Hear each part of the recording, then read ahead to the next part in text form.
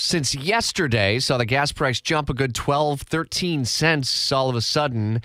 OPEC could force gas prices higher. Might this be an October surprise before the midterm elections? Fox's Jared Halpern live in Washington. How's the White House responding to this move?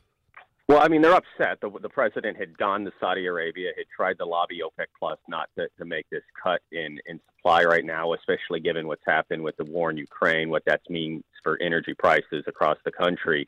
And if you recall, one option that the president took in the immediate aftermath of the war in Ukraine was these daily releases from the Strategic Petroleum Reserve.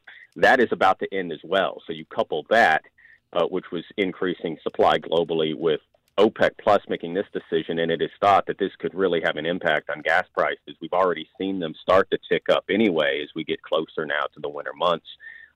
This is going to have an impact as well. It's going to leave some options here for the president to make. Is there going to be another release of the Strategic Petroleum Reserve? The White House has indicated that's not under consideration right now. There are some other steps the president could take, potentially an export ban on oil and gas in this country.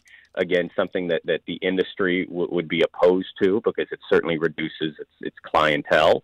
And so these are decisions now that the White House is going to have to make. And to your point, coming at a time when Democrats really were starting to see a little bit of help, at least electorally, with gas prices falling over the last 3 months, now trending the wrong way as you get closer now to the midterm elections. And as we talk about those midterm elections, Rich, in November, remember, early voting begins in a couple of weeks in a great many places. So it is not voting day. It is a voting sort of season, and that is fast approaching too. Yeah, indeed. Well said. And Florida is one of those on the leading edge of the early voting process, and we'll certainly be swarming that story here over the next 4+ weeks. Jared, thanks.